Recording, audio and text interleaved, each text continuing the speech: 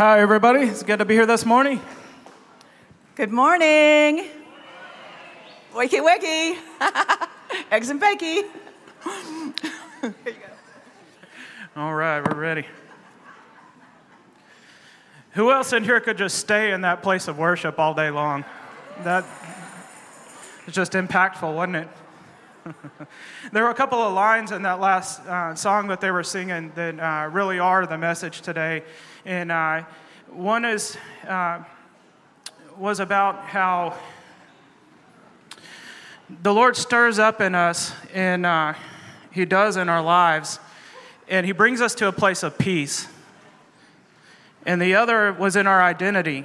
It was talking about, I know who I am because who you've said that I am. And that's the truth. So our identity and our ability to allow the Lord to bring us to a place of peace in every situation and for us to see the good in every situation are directly related to each other. Our identity has to be right in the Lord for us to come to that place in every situation and for the Lord to give us peace. Now, God started to speak to me this morning when I got up about expectation. We're in a time right now where we're in a place of expectation. And Amber and I are getting ready to work on a new video session now, and we're going to shake things up and do a few things differently. Myself, I'm going to do some filming out on our land and in nature. That's something that I feel drawn to, and the Lord uses in my life to speak to me a lot. So as you guys follow some of our adventures and stuff on the new show, you'll be able to see that. But it got me to thinking, and I thought, what is it that I love so much about adventures and about going outdoors and spending time outdoors and doing adventurous things? And the Lord said it's about the expectancy. It's like when you get up at 4 o'clock in the morning and you're going on a hunt or you're going fishing or you're going to go on a hike or whatever the case is, when you go into nature, you kind of always find something. You don't know what it's going to be, but there's always something there. And it's that anticipation of not knowing, what the day is going to bring that gets me excited. It'll keep me up at night. Sometimes I'll stay up thinking, and my wife will tell you, I'll sit up at night thinking about what the next day is going to bring.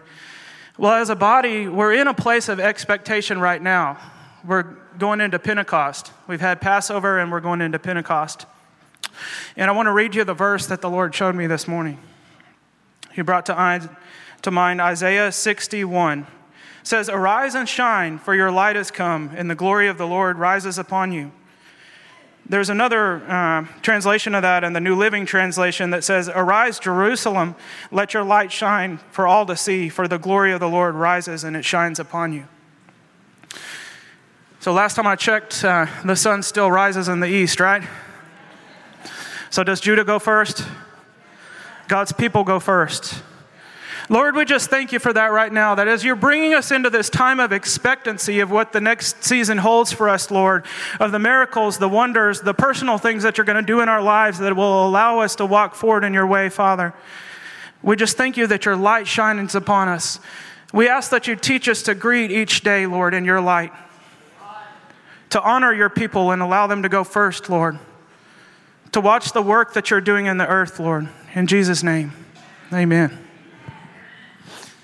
I said hi to Robert when I walked in here this morning, shook his hand, and he said, "I get a break today."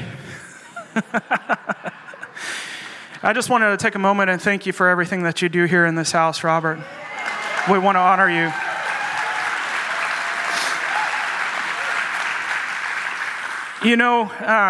When Amber and I were in Jerusalem, we were responsible for weekly meetings a couple of years.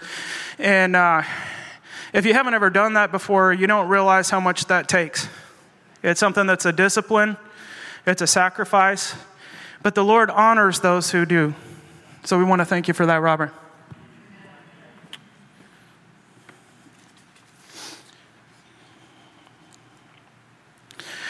I remember my journey with the Lord teaching me how to look at every day and find the good in that day and allow him to teach me through whatever was going on in my life.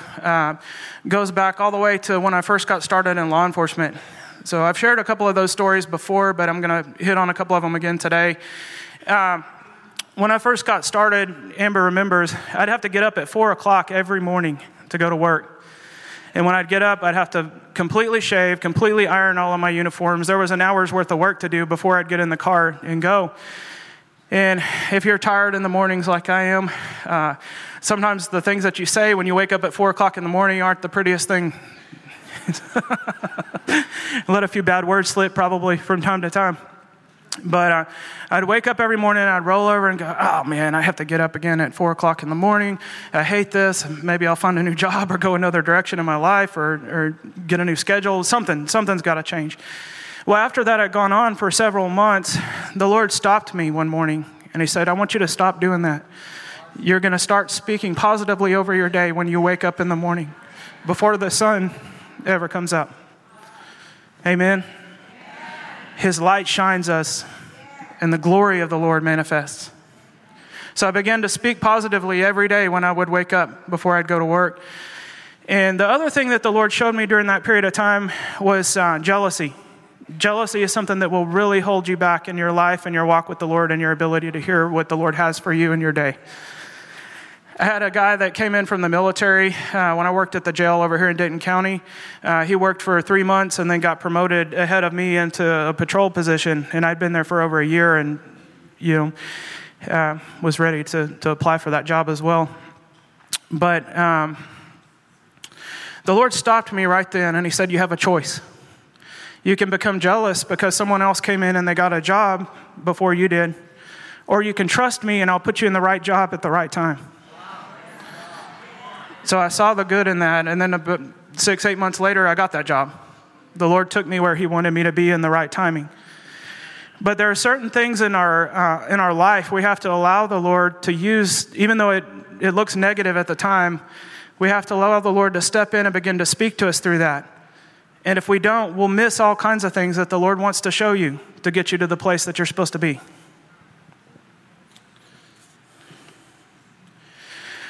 Remember that the power of life and death is in your tongue, Proverbs 18:21. We hear that all the time.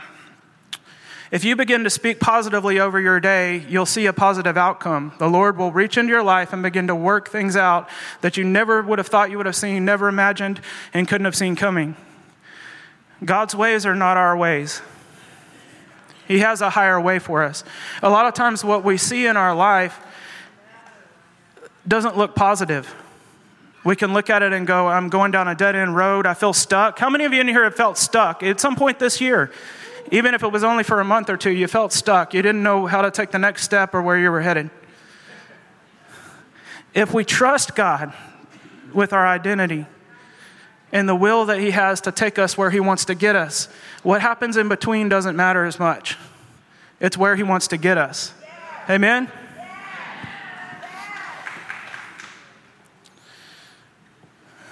As I did that, I began to watch some of the things that the Lord did in my job out in Salina. I was a police officer out there for another 5 years after I left the sheriff's office. And I began to see supernatural things happen that could have only been God. And it really re-sparked my walk with the Lord. I've been a believer since I was a child. But there are seasons in my life that I've walked much closer with the Lord. And those are the seasons where I learned something about his character, about how he acts in our life and the things that he does to get us where we need to be. One day I was driving along. I started praying with another officer that was out there during that time also. We'd stop before every shift and have a prayer meeting before we'd go out and work. And almost like clockwork, things began to happen that were unexplainable. He would find people driving down the road, and he said he'd see the car light up and go pull them over, and the car would be full of drugs. This happened so often with this other officer that I was working with that they thought he was planting things on people. I know he wasn't because I worked right there with him and I saw it happen. Try telling your supervisor that. They had a car accident out there one time. There was a little white car, 23-year-old babysitter, and 4 babies in the car. She blew a stop sign and got T-boned by a pickup truck, and it pushed the car across the road and flipped upside down in a ditch. And if you've ever looked at a ditch before that has like a metal grate in it over water to keep anything from falling into the water, this car came down upside down on top of that grate. All 4 of these babies, I think the oldest one was 3 years old, were thrown out of the car. They fell through that grate into the water. and kept the car from coming down on top of them. I called 4 helicopters out there and landed them in the field and flew them all to Parkland in Dallas. Bumps and bruises. Everybody walked away.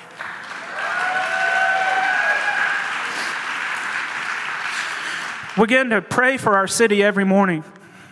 Every morning we'd lay down that foundation of prayer like clockwork. The Lord would put us in the right place at the right time. Lord, we just thank you for your ability to see and know what we don't see and know, to put us in the right place at the right time.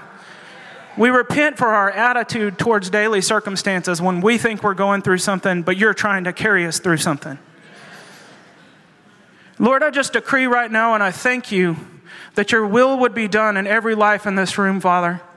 That as we begin to walk this way, we follow you every day and speak positively about our day every day. We'll begin to see the good in every day, no matter what our circumstances are. I've got a few verses I want to share with you. Philippians 4:6-7 says, "Do not be anxious about anything, but in every situation by prayer and petition with thanksgiving present your request to God, and the peace of God, which transcends all understanding, will guard your hearts and mind in Christ Jesus." That goes back to what I was saying earlier. Our ways are not his ways. He sees what we can't see. Anxiety is an interesting thing. Anybody in here ever had problems with anxiety? There's a few hands out there. Amber and I have a new dog that we got recently. We got 3 puppies, which, by the way, don't do that. Get them one at a time. Please get them one at a time. One of these dogs is anxious, and you can see it on him. He wears it, and it allowed me an opportunity to kind of really see what that looks like. I've known people that were anxious before, but it's just not as pronounced. But when we see that and we allow the Lord to begin to root that out of us, then it slows us down. It gives us that peace, and we begin to see things differently. But this dog, first I talked about jealousy earlier. Like, if we put food outside the house and put this dog outside with the food, he'll sit there and look at the food and wait for the other dog to come outside so he can gloat over the bowl, bite him a couple of times, and then eat the food. If we pet the other dog, we'll look at this dog and he'll run to the other corner of the room, cut us a sneaky little look, and pee on the furniture. But it's like this tick. It's like every time we're paying attention to one of the other dogs, this one throws a fit. So that's what we're working out in our home. But but the word says, do not be anxious about anything. The Lord will guard your heart in every season. It says through the end of the age. At whatever season you're in, the Lord will guard your heart if you let anxiety go and you step into the way that he has for you and begin to seek him every day. Romans 12:2 says, "Do not be conformed to this world, but be transformed by the renewal of your mind, that by testing you might discern what is the will of God and what is God's acceptable and perfect." This has a lot to do with discernment in our identity. When we step into that way, we begin to just see what the Lord wants us to discern from day to day. And again, it kind of slows us down.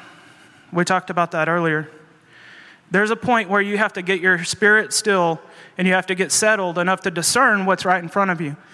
And that's part of what allows us to look at a bad situation and go, Lord, you're speaking to me through that bad situation. It's not comfortable to not be able to pay my taxes this week, but what are you trying to show me?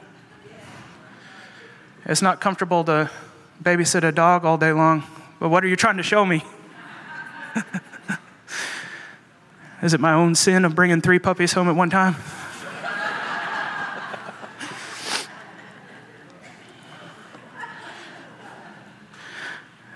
We're going to talk about identity. In Matthew 28:18-20, it says, "And Jesus came and said to them," this is his disciples, "All authority in heaven and earth has been given to me. Go therefore and make disciples of all nations, baptizing them in the name of the Father, the Son, and the Holy Spirit, and teaching them to obey everything I have commanded you. And remember, I am with you even until the end of the age." That's what our identity is. That's what the Lord spoke over our identity. He was speaking to his disciples, but he was speaking to all of us. Go forth and make disciples of all nations. So as you walk through your life and you come into contact with people, even if you're having a bad day, always remember what our call is, what our ultimate identity is, and you'll be secure in who you are. Because if you walk that way, all of a sudden the goal is what matters and not so much how you get there. Lord, we just thank you that you have secured our identity in you, that we know who we are because you told us who we are. We thank you for your commission, Lord, and your calling. I just pray that you would establish that in each person here today. That our calling would become so a part of us that it's what matters. That everything else around us just becomes calm and we see how to take the next step from one day to the next. Because I know and I have an expectancy that you'll begin to work in our lives. Amen. There are some things that we have to give to the Lord along the way that will prevent you from getting at peace, getting to the point where you can discern and hear the Lord in every circumstance. And jealousy, I already talked about, that's one of them. That's a big one. The Lord needs to root that out of you nice and early in your life so you can keep moving forward. Unforgiveness is another one. If you have somebody, and we're going to ask to pray for everybody here after a while on this specifically, but if you have somebody in your life that you haven't forgiven, you need to ask the Lord right now going into this next season. Say, Lord, I'm expectant of what you're going to do in this next season, but I don't want to miss it. I don't want to miss out on being a part of it. So put your finger on everything in my life that I have to let go of that will allow me to walk with you step by step and day by day. Even if today looks bad, tomorrow looks different. The next day looks better. Expectancy. Just take a moment and ask the Lord to show you, to put his finger on that. Whatever that one thing is that's held you back.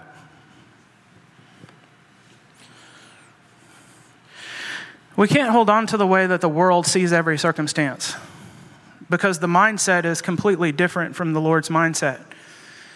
So if we wake up today and there's all kinds of swirl and bad things and confusion going on around us, and we come into agreement with that, our agreement is in enmity with God.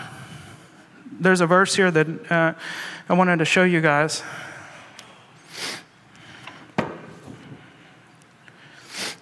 In James 4:4, he's speaking to all different kinds of sinners. This particular verse is addressed to adulterers, but it says, adulterers and adulteresses, do you not know that friendship with the world is enmity with God?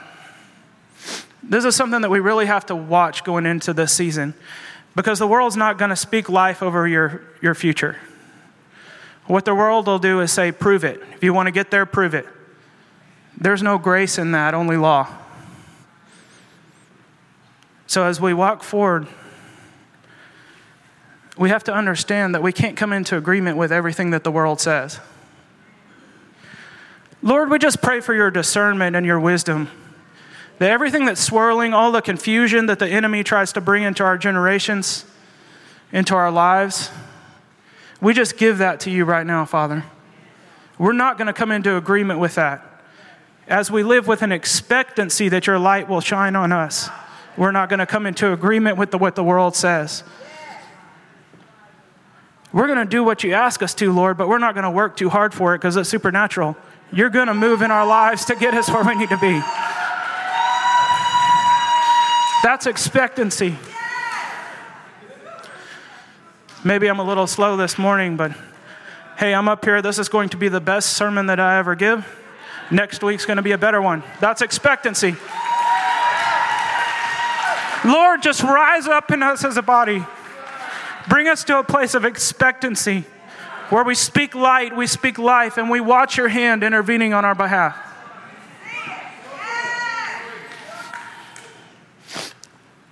We're talking a little bit about a spirit of confusion. If you flip the news on right now or you pay any attention to what the world's doing, there's been a spirit of confusion introduced into our society and into our culture that's purpose is to destroy our future. Okay? Our children represent our future. That's why you see all of these controversial things that pop up in the news going on in schools. Lord, you're the protector of the generations. And you're the same yesterday, today, and tomorrow. Your truth is the same yesterday, today, and tomorrow. Lord, we just pray right now and decree that you would begin to lift the curse against the generations in this nation, in this world, Lord. Matthew 18:6 says, whoever causes one of these little ones who believe in me to sin, it would be better for him to tie a millstone around his neck and jump into the sea. Lord, that's your truth, spoken right here into this earth, into our atmosphere. Woe be unto them that would lead the little children astray. I'll be the first one to say it. Lord, we thank you for the gift of our future and our destiny that we have in our children. Amen.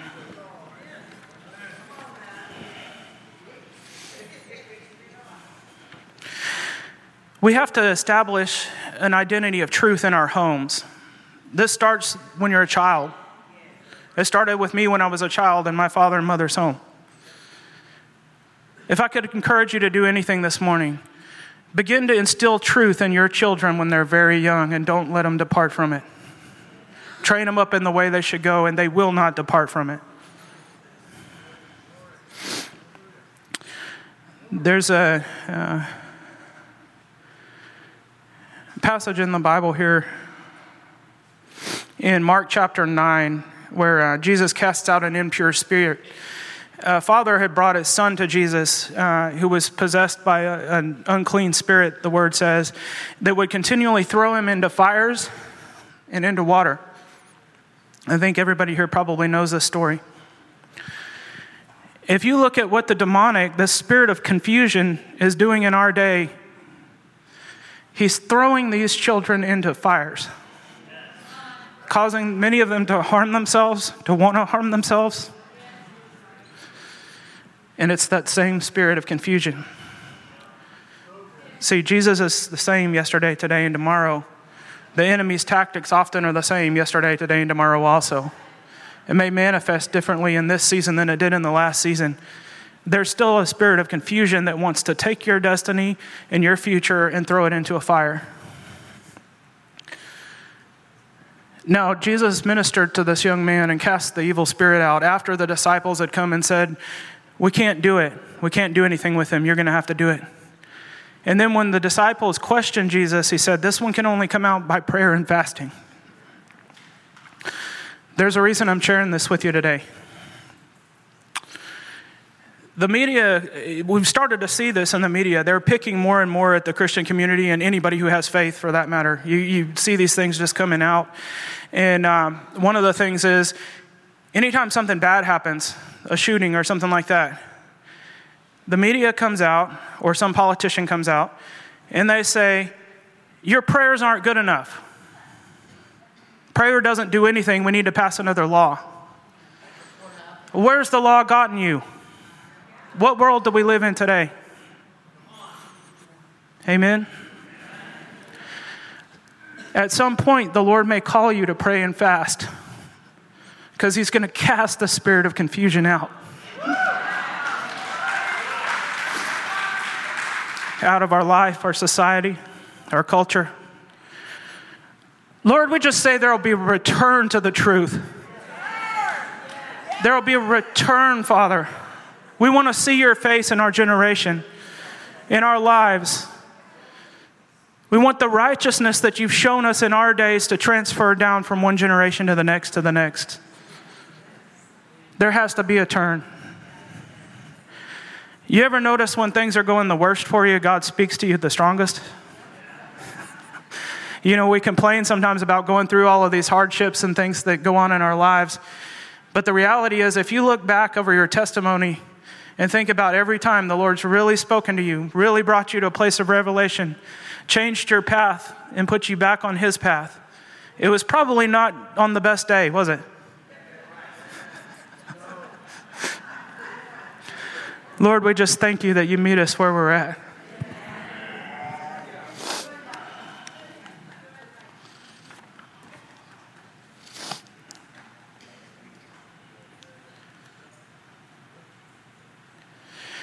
James 1:2-4 says, my brothers, count it all joy when you fall into trials, knowing that testing produces patience.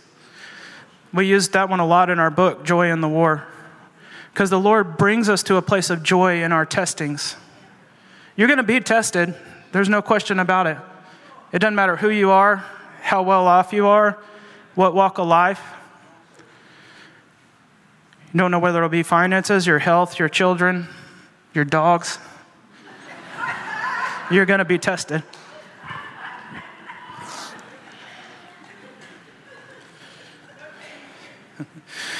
Matthew 24:6, Jesus also said, "You shall hear of wars and rumors of wars. These things must happen." So as we see the world around us beginning to swirl in this confusion, it's like watching a tornado get started, kind of, isn't it? You see a funnel cloud and it starts to spin, bad things happen. As we see all of this swirling around us, we have to remember that some things the Lord allows to happen in the earth. It doesn't mean it's a good thing. It doesn't mean that he ordained it or caused it. But the Lord allows certain things to happen in time because it changes our path. Almost every major revival that's been happened during the hard time. If you look back at the history of revivals, Amber and I have spoken on that many times. We had a chance to go to Wales, where the Welsh revival happened right before we came back from Israel. And I think that there's a reason that the Lord allowed us to go there and see that and experience, being there firsthand. Because, some of us have got to understand what revival looks like. Lord, we just pray for your revelation. We have an expectancy. We want to see you at work, Lord. Show us what a true revival looks like. I want to see it now. I want to see it in my generation. I want to see it before my kids grow up. Bring back your remnant, Father.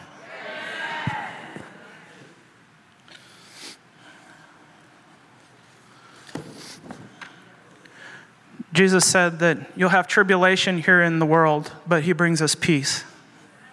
That's in John 16:33. I'm going to share one last passage with you and then ask Amber to come on up. Psalms 23. The Lord is my shepherd, and I lack nothing. He makes me lie down in green pastures. He leads me beside quiet waters. He refreshes my soul. He guides me along the right path for his name's sake. Even though I walk through the darkest valleys, I will fear no evil, for you are with me. Your rod and your staff, they comfort me. You prepare a table before me in the presence of my enemies. You anoint my head with oil, and my cup overflows. Surely your goodness and love will follow me all the days of my life, and I will dwell in the house of the Lord forever. Come on up, Amber. Lord, we just thank you that you've ordained us and positioned us to dwell in your house. We want to stay in that place of peace. I just thank you for the direction you're giving us now in this season with Pentecost coming up, Lord. We just say that there will be signs and wonders and miracles. We will hear the testimonies from this stage that I'm standing on. Thank you, Lord, that you're going to show us your hand. It's awesome. I love to hear Daniel about the 3 dogs. The reason we got them is because y'all know we've been building a house, and some of the things that have happened in the house we're in right now, I would have completely lost my mind if those things had happened in the new house. So they haven't done anything. I mean, Tim is going to come clean our carpet again tomorrow. Tim, right there. It's not terrible. It's just 3. We added the 3rd, and the first 2 corgis were settled, but the Australian Shepherd, they don't want him to be the alpha, and that's the way it's going to be. He's going to be the alpha. So I wanted to make sure I'm not cuckoo. I did have a plan in getting 3 puppies. So, what I really want to talk about today is how are we fully really going to make it and experience the fullness of the Pentecost season. And, we just went to Alabama with Chuck, and we were sitting at lunch with Aaron and Beverly and Kent Maddox, and I just was like, oh my God. All of a sudden I was like, give, forgive, and repent. I want to see us break generational curses, walk in the fullness of what God's called us to, walk in signs, wonders, and miracles, When we talk about going into Pentecost, I really want this time for us to really move into it and experience the fullness of it, because things are accelerating so fast that you remember that what I was talking about, our stamina and our spirit. You need to exercise your spirit. And you know what? Because it's real, it's exhausting. It is exhausting. It'll make you physically tired.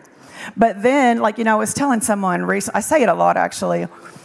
So when I go to Jerusalem now, I'm not just exhausted because my spirit has done all this exercise for 10 years there. So the thing about giving is, this is the one thing I've not messed up on since I've been saved, is I remember and this is why it's so important, forgive, give, and repent. All of these things, you will not move into the next season. You can move into it, but not in its fullness without those things.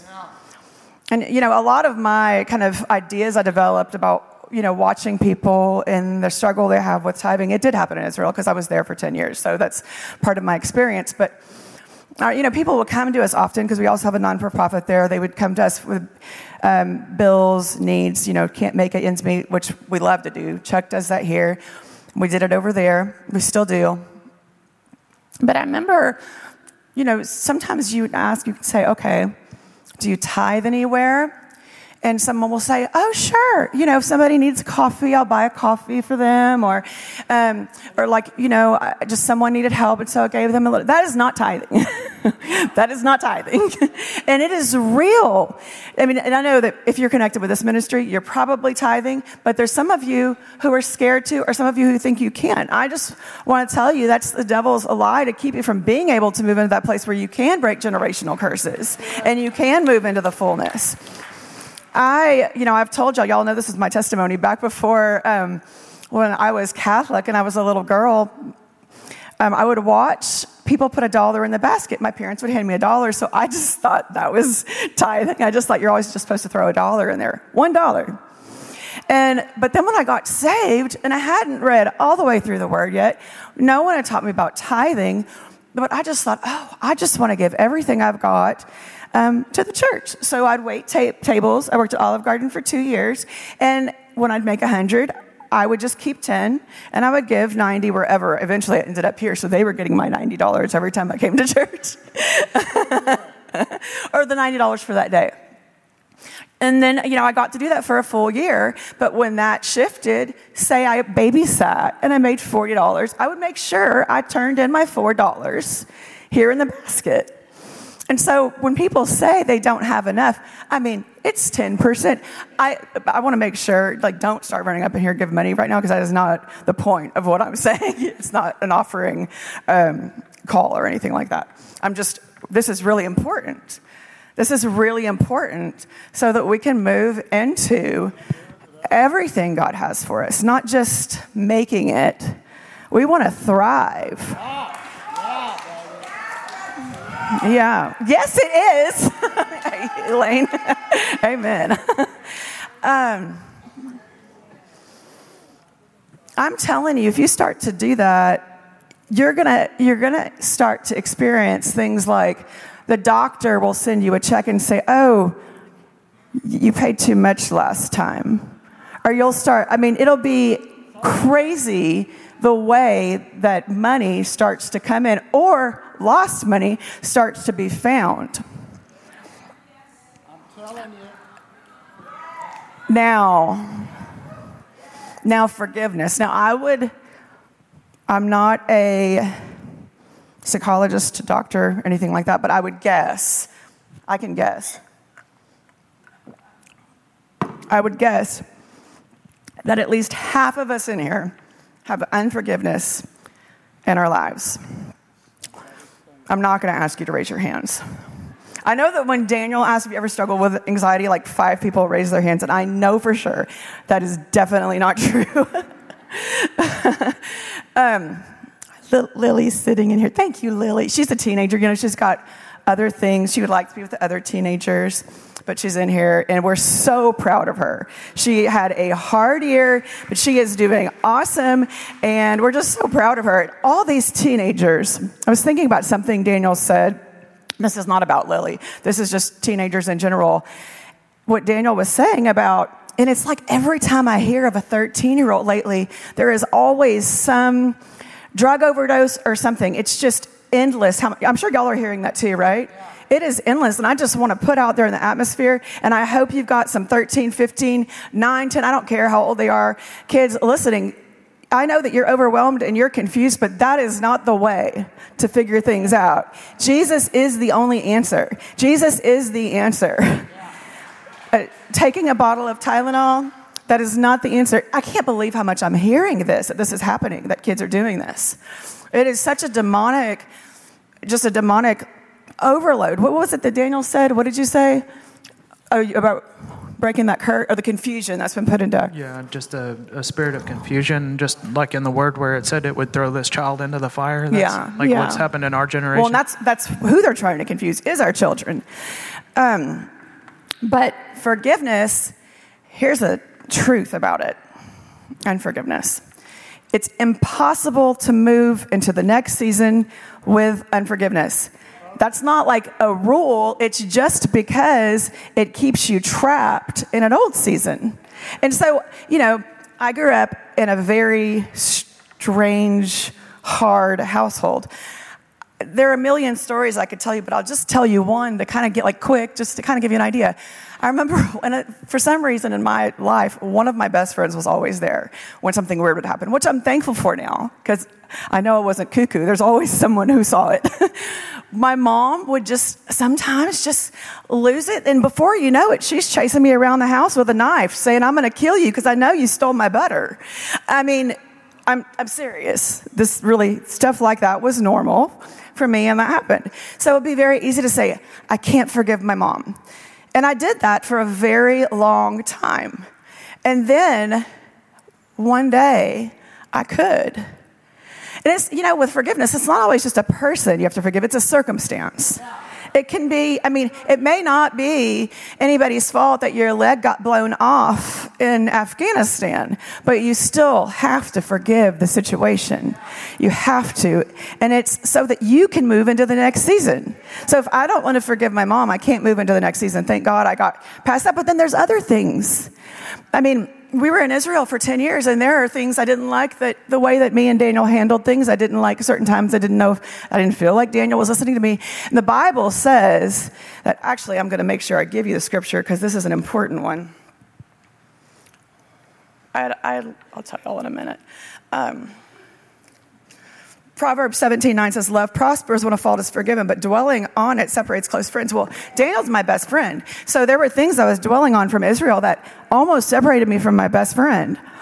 And that's the loss. And you can lose a lot of relationships, a lot of friends without with unforgiveness in your heart.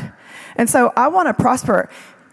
Before I even got saved, this is funny that this was I was known for lots of things. I was known for being a little dingy, but I was also known for being a very good forgiver. My friends would say that. They would always say, Amber's the best forgiver. And when you're hearing that, you're like, what does that even mean? You're like, you forgive so easy. Well, over a long period of time, I became the opposite of what I was known for. I became a bad forgiver. And I started holding on to everything that happened. And I started rehearsing them in my mind. And I started saying, oh, Daniel, remember when those rockets blew up over our house? Well, post-traumatic stress disorder is real. It really is real. But for me, in some situations, it was linked with unforgiveness. Unforgiveness to maybe say Daniel or the situation. I was just mad at him that when I came back to America and the rockets blew over our house that he didn't come with me. I was still mad at him last month for that. Y'all know that was a long time ago. So that's what unforgiveness does. And I do believe now post-traumatic stress is real because and if you've ever experienced this, when you've had a traumatic event, you end up going back to that moment and you're reliving it. I had a situation where we were spending the night at Windstar. The next morning we had to be up really early. Windstar's only 10 minutes from our land where we're building our house. So I spend the night there sometimes so that it's just easier to get yesterday morning, Daniel had to be there at 6 in the morning in Oklahoma. It's just easier to stay out there. And so they had an alarm, a fire alarm that went off at like 12. So we're like really about to go to sleep. I ran down like, I think it was 25 flights of stairs in a sheet. But I had that moment. It put me back. I really, in that moment, believed I was running downstairs holding Lily and Elijah to get to a bomb shelter in Jerusalem. The siren sounds the same. It put me right back in that moment. But before that, Daniel and I were arguing about how I wished he had done that different and just come, so it all connected. And then I realized I had unforgiveness in me that was, I think sometimes post-traumatic stress is linked to unforgiveness. I do. And so when I saw that, I thought, I want to move forward. I don't want to stay stuck and thinking about that and being held back in this old season, being held back in that season. I want to move into the fullness of what God has for me. I mean, I've been like, I said this when I shared Justin, the way we did this last video, I loved the style, which leads us to, I'm going to start a new show. I think I want to do just like 12. It's going to be called The Story Hour with Amber Pierce. And I loved the way Justin helped me do that. And it was just a different style, so we're moving into doing that. That's coming next.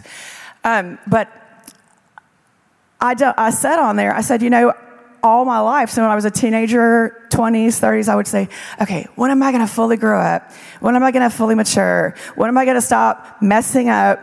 And I promised myself, I was like, I will stop messing up, and I will not get in any trouble anymore by the time I turn 33.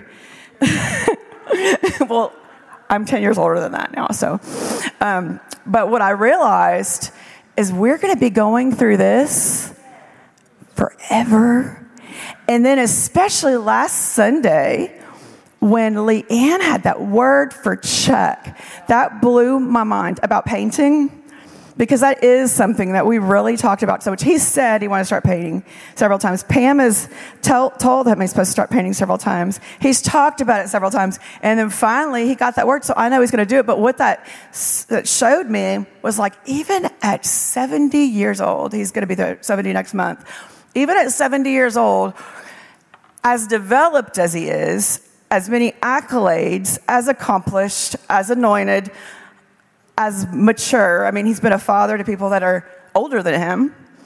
God still has things that he's even requiring on him to unlock the next level of what, I mean, he's probably going to go to another place in his prophetic gifting. He's going to go higher. He's going to go higher too. If that's going to happen in him, it can happen in us. It's going to happen in all of us. It must happen in all of us. We must go to our next level. We absolutely have to. We have to. Look at how, whenever Daniel was talking about what the world's saying and what we're saying, there are two different languages now. What's happening out there, okay, I'm a little political, but not really. But I mean, even Fox News doing that thing with Tucker Carlson, like, oh my gosh, you just have to go, this is insane. But we are not insane, and we're not going to let them make us insane. And we are going to say what God is saying, and we are going to defeat the works of the devil. In the end, there's all these things happening. But in the end, we do know who wins. We do know who wins. We know where he's at. We know who sits on the throne. We know that for a time the Antichrist will be there, but we know for sure that the Lord Jesus Christ will sit on that throne, and he will rule and reign. I always think about how Jesus came to die for our sins, but he came to destroy the works of the devil too. He came to destroy the works of the devil before he came to die for our sins. He loves us so much. God loved us so much that he gave his only son for us. But he came to destroy the works of the devil. Now, everything is not under his feet yet. And he will not return until everything's under his feet. It's happening. But it's not yet. But it's getting close. So we cannot have unforgiveness. You have to forgive if somebody raped you. You have to forgive if your husband or wife left you for somebody else, cheated on you. You have to forgive if your little bitty baby died. You have to forgive the circumstance. Sometimes people say it's okay to be mad at God. I disagree. I don't think it's okay to be mad at God. I think that kind of became like, I hear people say that, even in church circles. It's okay to be mad at God. If you're mad at God, you don't really know him. If you're mad at God, you don't have a relationship with him. I know that God had nothing to do with Daniel Cohen taking his life in Jerusalem. Y'all know that's something that we're still walking through. God had nothing to do with that. I'm not mad at God because of what people said about me or people think about me. They did that to Jesus. Worse, way worse, way worse. None of us have any concept of how horrible that really was, what they put him through and the pain he went through. I mean, just thinking about all those places, those nerves running all the way through your body, I can't imagine that kind of pain. Oh, God. If you're watching on the web and you have unforgiveness and you know where it is, and if you can't remember the moment, ask God to bring it back to your memory. Because it is so crucial right now that we do not walk into Pentecost with unforgiveness. So this is going to be an interesting week. What are we going to do this week? Every single morning, you're going to thank the Lord for how far he has brought you. And every single morning, you're going to say, God, what else? Show me what else. Put your finger on the next thing that I need to forgive so that I can move forward in the fullness of everything that you have for me.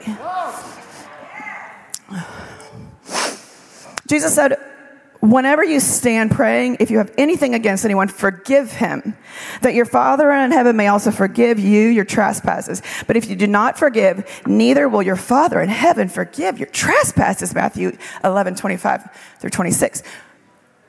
I don't think that's God trying to punish you. Forgiveness is supernatural. Just like the way he created the world and he created us, that's supernatural. He actually did it, it's fact.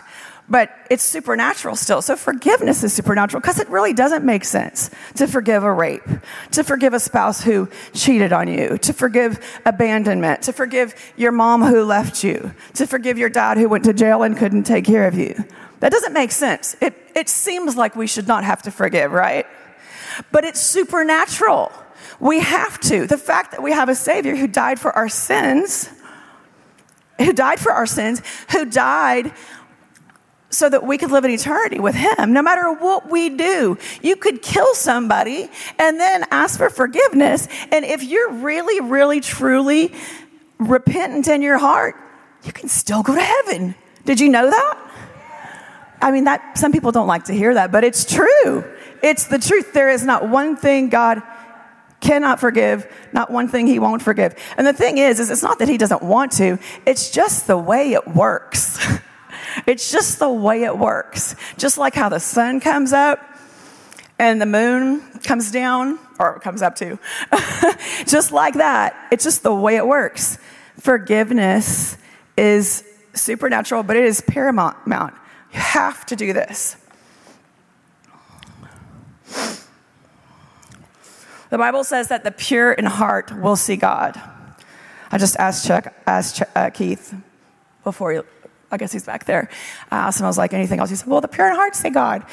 Well, you can't see him if you have unforgiveness, and you can't know him all the way. You can't know him fully. We're all getting to know him every day until we get there with him.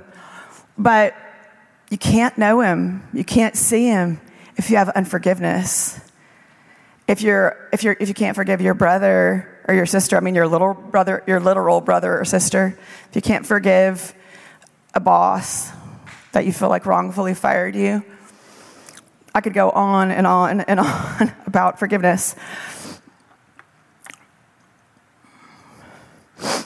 I want to go back to giving. Here's a story, a quick, short story. Because this stuff works. It works. I love to play cards. I've been playing cards since I was 5. Some of you will judge me. I just use a little bit of money to play cards. But I have, and I mean a little bit, I'm conservative. But I've been playing, when I grew up in South Louisiana, and so the dads and the uncles, it was so fun. They put us in our pajamas, and we'd all go to my uncle's house, and the grown-ups had their blackjack table, and then the kids, we had our little blackjack table, and I was normally the dealer because I'm the oldest kid. And we would play with I think we play with pennies or sometimes peanuts or whatever. So one way that I can really relax is if I go to win Star somewhere, play cards. I'm pretty good at it. I don't really lose a lot of money. I don't really win a lot of money. I'm just doing it for fun. But here's the thing. I tip those dealers, the card dealers, a lot. And people are like, how come you're winning at the table? I'm like, it works. You gotta tip the dealer just like you gotta tithe at church. I say that at the card table. You gotta tip the dealer just like you gotta tithe at church. You can't sit here and not give anything and think you're going to get something back.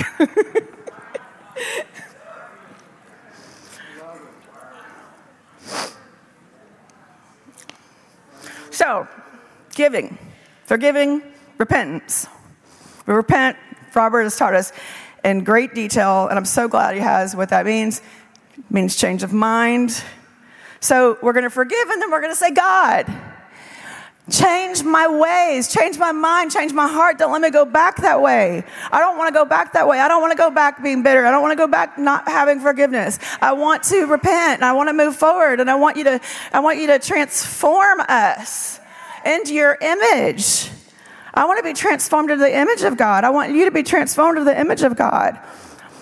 On the web, in the living room, we want you to be transformed into the image of God. I am so excited about this specific Pentecost. I'm so excited. We are going to walk in signs, wonders, and miracles. This conference this next weekend is going to be amazing. I believe we all have some work to do between now and the conference because every single day we are going to, I'm telling you. Also, another thing is Thanksgiving. When I got saved, if I had 25 cents in my car, I was in college. If I had 20, I'd say, oh, thank God, I can put that in my car and have a little bit more gas. Gas was cheaper then. But I remember once I got saved, I was like, oh, Lord, but this is real. I'd be like, oh, God, thank you for that tree. That tree is so pretty, Lord. Thank you. Thank you for that tree. Oh, I didn't know if I was going to be able to eat lunch today because I'm a college student. Somebody just gave me their food. I'm so thankful. I'm so thankful. It's amazing how thankful you are sometimes when you don't have as much, and then you get so used to living in abundance, and you're like, oh, wait, I'm thankful for all of that too. So, this is a very important day. Do you believe it? It's a very important day. We are going to get free, and we are going to move into the fullness of this next season. And you know what? Let's just, from that point, live in Pentecost. Let's live. Elaine's one of my favorites. We actually don't talk that much, but I love her. She adds so much.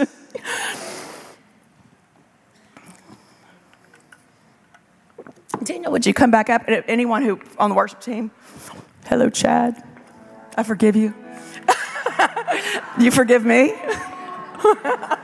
We're like brother and sister. We have to forgive each other a lot. Me and Daniel, we forgive each other several times a day. Our little daughter, I'm so glad she's so beautiful. Would you just stand up, Lily? Please, you're so pretty.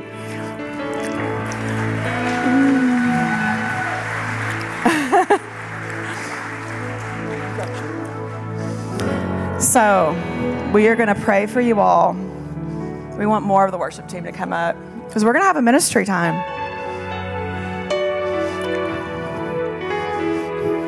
Now, some of you, you're called to, you feel an anointing, you're called to minister. Let's all stand up right now.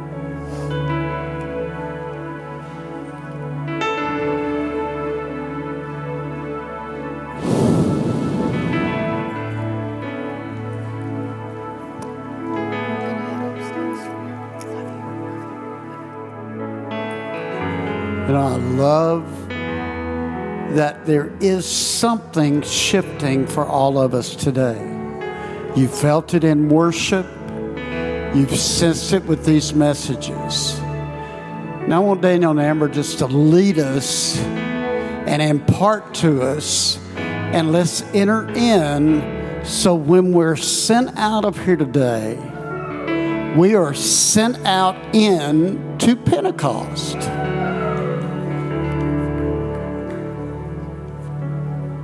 As we go into this ministry time, I want to just tell you the truth. There is nothing you've ever experienced. There is no pain you've been through, no grief you've been through that He doesn't understand. There's nothing that's been stolen enough. There's nothing wrong that's been done enough. He even understands the pain of the Holocaust. So if He can understand those pains, He knows our pains. So as we go into, I really, really believe every single person in this room and who's watching can get delivered of what I would say is real, like not just one thing that you don't, but just get delivered of unforgiveness, in total unforgiveness, to where you can easily just go, well, and you forgive even if you don't get an apology. You forgive because think about how much He's forgiven us. How much God's forgiven us. I've said horrible things. God forgives me. Just think about how much He's forgiven you. He won't, I don't want to say He can't. He can do anything He wants. He won't, because it's supernatural. He won't if you don't put it at His feet and forgive.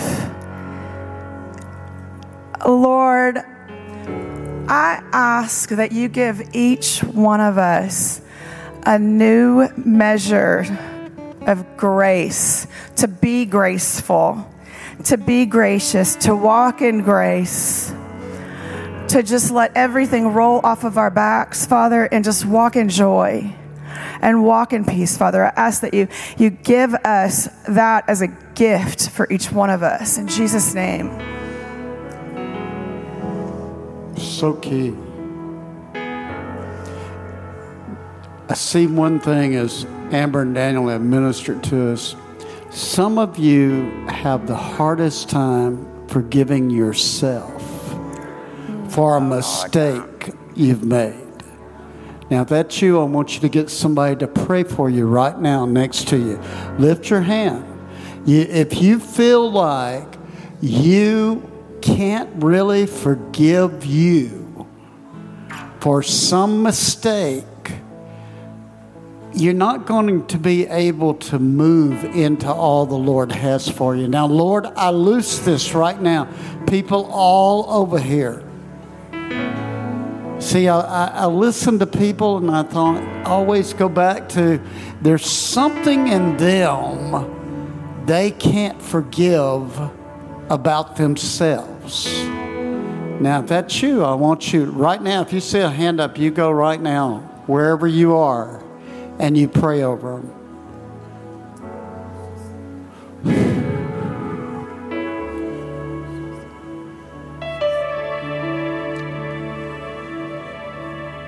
Now, Amber said something else about forgiveness.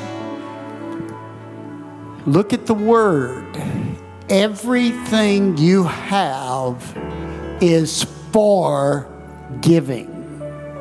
Now, I want you to hear what I'm saying to you. Everything you have. When God gave me a revelation of that, there is nothing I don't have that I won't give. Everything I have is for giving.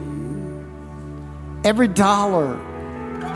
See, a lot of people, they won't let go of what they have, and they really never enter into the joy of giving. That's what the Lord told me this week. He said, just go give to others that have need more than what you have. Now, Father, I loose a new anointing of giving in us. See, that was the whole key to the book of Acts. They brought everything they had, made it in common, and therefore they had no wants. Look at all of us in this room and all of you on the web. Look at all we have. We are a resourceful people. Put your hand on somebody and say, we have gotten so much we can let go of. Therefore, we don't have to fear lack. Now break the fear of lack.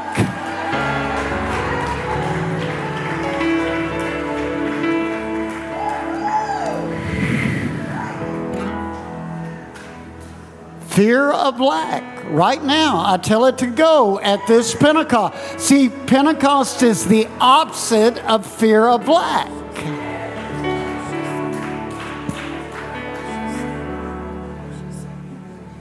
I can't think of one thing that I have that is not for giving.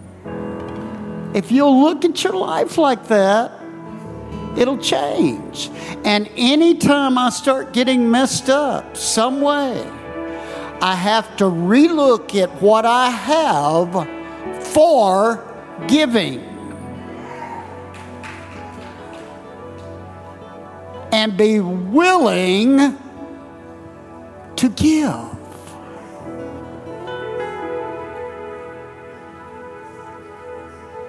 I always give a portion to somebody that's more legitimate than I. And then I look for people I can buy coffee for and meals for. Right. Now, Father, I loose this message. You can feel the presence of God working in us right now. One of the things I had to deal with this year is because I have given up, Pam and I have given our retirement up numerous times.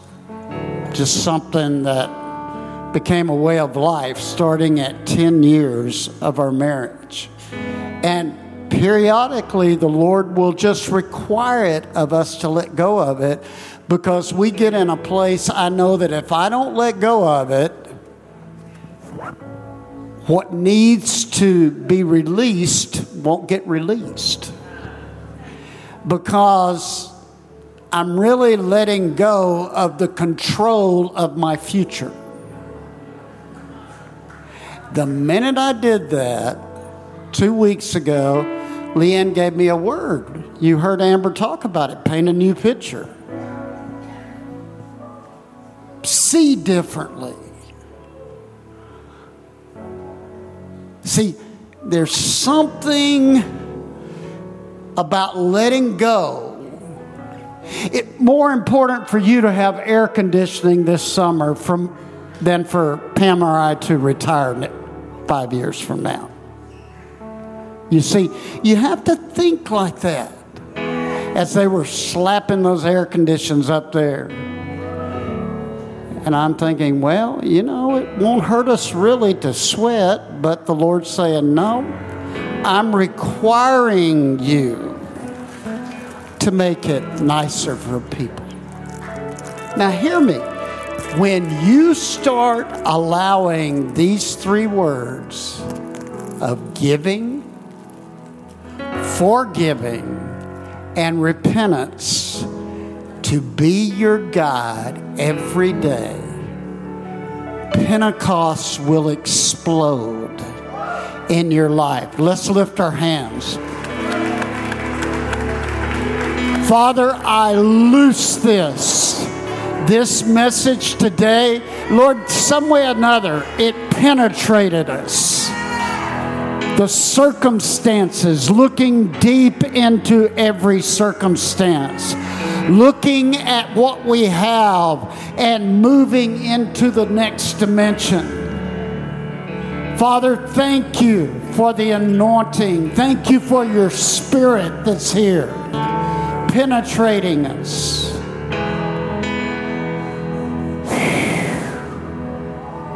Now, Father, we ask you right now, let a new wind blow on us. Let a Pentecost wind begin to blow right now. Let a Pentecost wind begin to blow right now. Fire and wind, come and do it again. Open up the gates, let heaven on in. Come rest on us. Come rest on us. Fire and wind. Fire and wind, come and do it again. Open up the gates, let heaven on in. Come rest on us. Come rest on us. Fire and wind, come and do it again. Open up the gates, let heaven on in. Come rest on us. Come rest on us. Fire and wind, come and do it again. Open up the gates, let heaven on in. Come rest on us. Come rest on us. Now I want you to just reach up. I want you to decree when you're sent out into Pentecost that fire and wind will rest on you again. Look at somebody and say, you are going to have fire and wind on you again this week. Now let's thank God for the words that have come forth today. Let's thank God for the anointing that's been here. Now bless someone and say, fire and wind, rest on you again.